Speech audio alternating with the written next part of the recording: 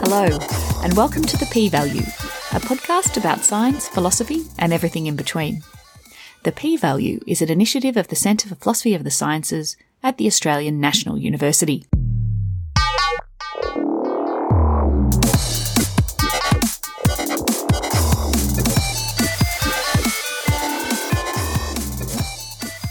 In mid-1934, a Hungarian nuclear physicist, Leo Szilard, filed a patent for one of the reactions he was studying, a nuclear chain reaction. Szilard filed the patent not to receive personal monetary gain, but to protect the idea from misuse.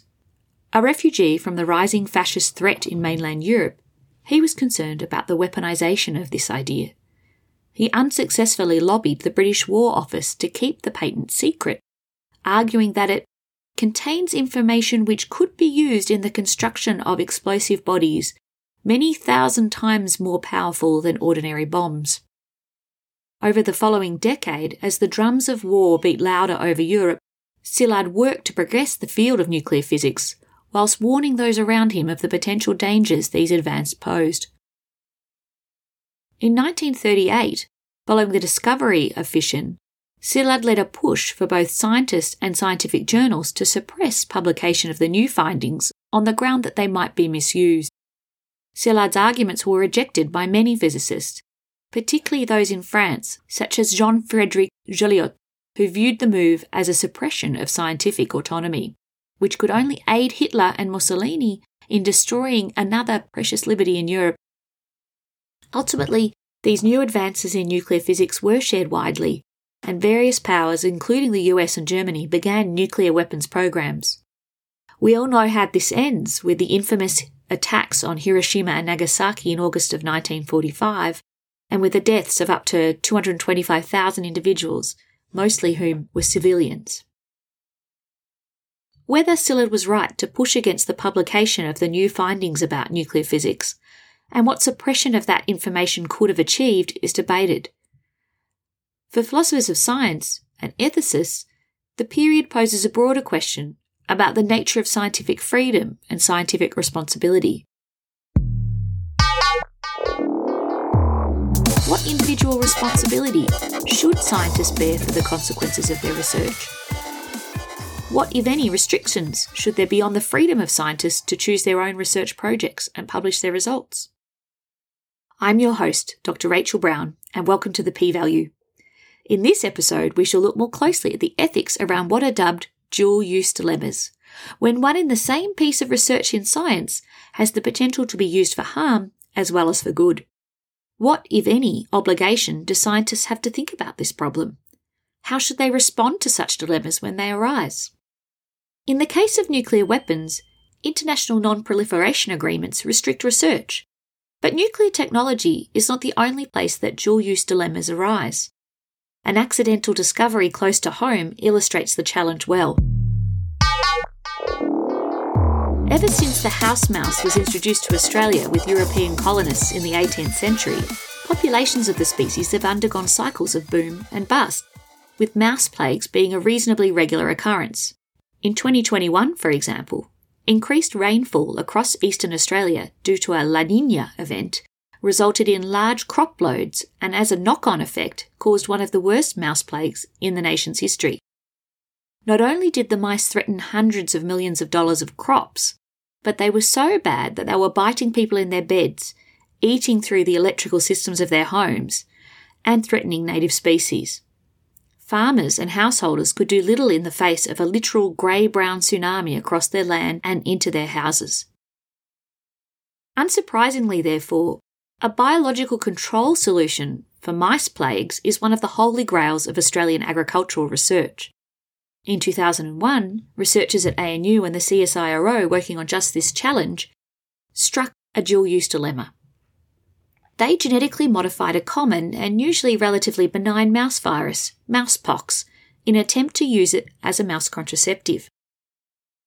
Instead of inducing infertility in infected mice, however, the virus totally suppressed their immune response and killed them. Not only that, but the virus proved deadly even to some mice that had been vaccinated against mousepox and should have been protected. Effectively, the researchers had accidentally stumbled upon a gene that could be inserted into mousepox and make it both far more virulent and able to evade existing mousepox vaccinations. This alone was a huge finding. It was the first example of a virus overcoming vaccination in this way.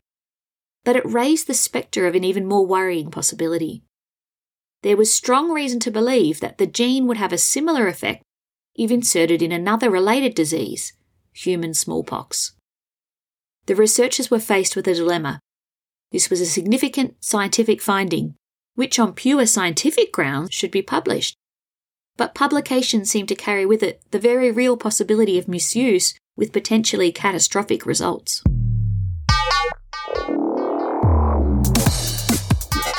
Smallpox is a highly contagious disease. It kills about 3 in 10 of those infected.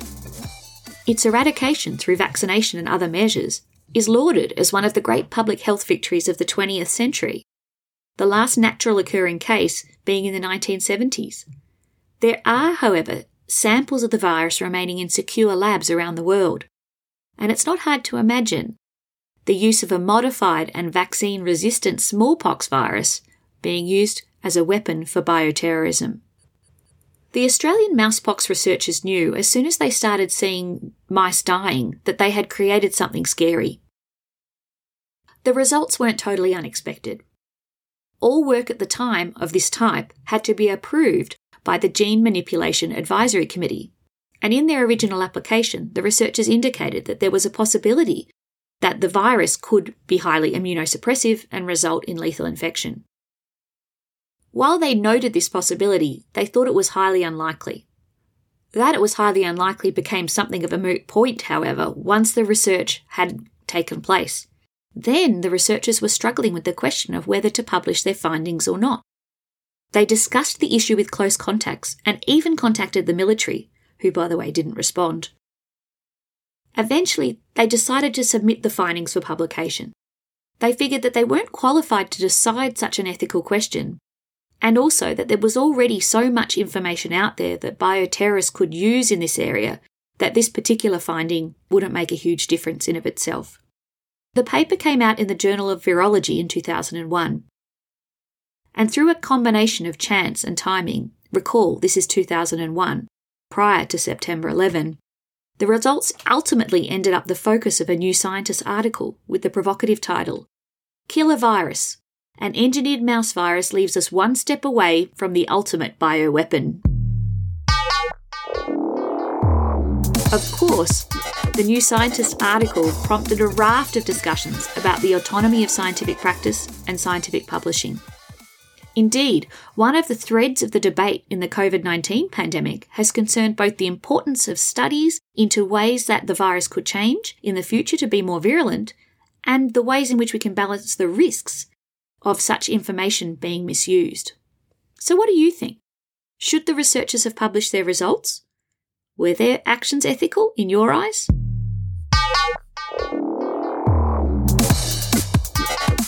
So all research has 2 distinct potential users. There's the original or intended users. These are the people who use the research for the purposes intended by the researcher. And then there are secondary users. These are the people who use the research for some purpose that wasn't envisaged or intended by the researcher. In the case of the dual-use dilemma, the original or intended usage of the research is beneficial, but there's some secondary usage that's harmful.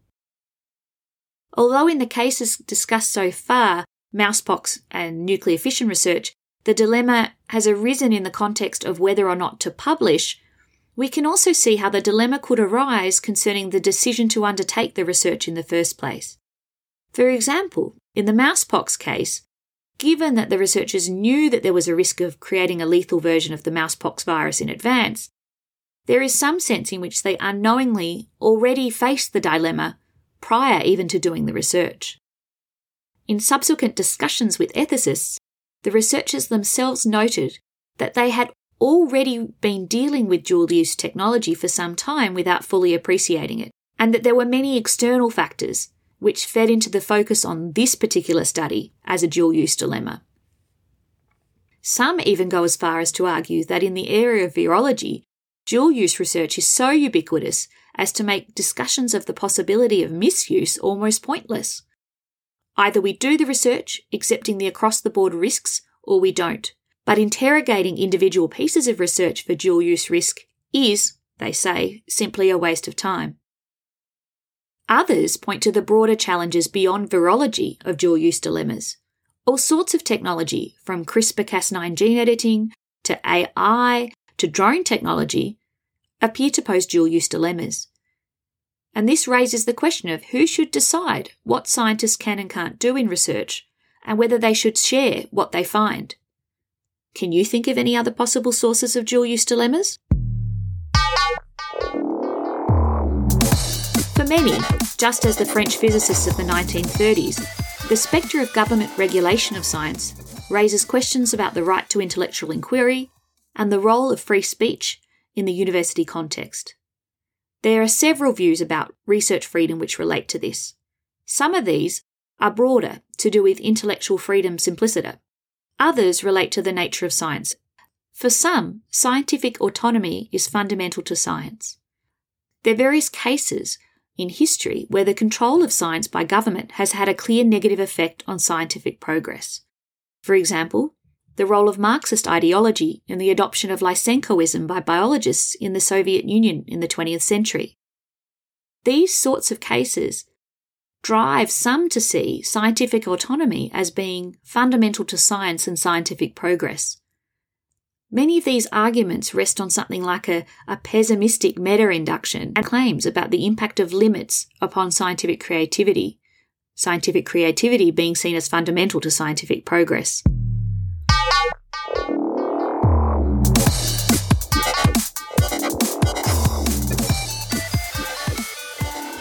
One might worry that they tend to rely on extreme examples to get off the ground in the first place. Government regulation need not take the oppressive form it did in the Soviet Union during the 20th century. Indeed, as we've seen over the past two podcasts, in biomedicine at least, researchers are very familiar with government regulation of research through various ethics and review boards for things such as recombinant DNA research and the use of animals and humans as subjects. If we reflect on our earlier discussion, in many ways, the mousepox case is an example of how these bodies are seen to be a way to manage the responsibility of the researcher. There is government-mandated institutional oversight of biomedical research, which does shape research agendas in some ways. But it also frees researchers by taking on a lot of the responsibility for the societal impact of research. It's a way for researchers to get social license. Given this, perhaps the solution to the dual-use dilemmas being raised for other areas where technology is opening up huge new avenues for research, such as in artificial intelligence, is simply to have more boards and ethical bodies. In Australia, whilst there's a government-endorsed list of voluntary principles for safe, secure and reliable artificial intelligence research, there's actually no specific regulations of this technology, akin to what we see for research on humans or animal subjects. Perhaps there should be. What do you think? Should there be more regulation of research into new technology? What would the costs and benefits of regulation be? Are they worth it? Does this solve the dual-use dilemma problem? You've been listening to the P-Value podcast. I'm your host, Dr. Rachel Brown. Thank you for listening. The P-Value is an initiative of the Centre for Philosophy of the Sciences at the Australian National University.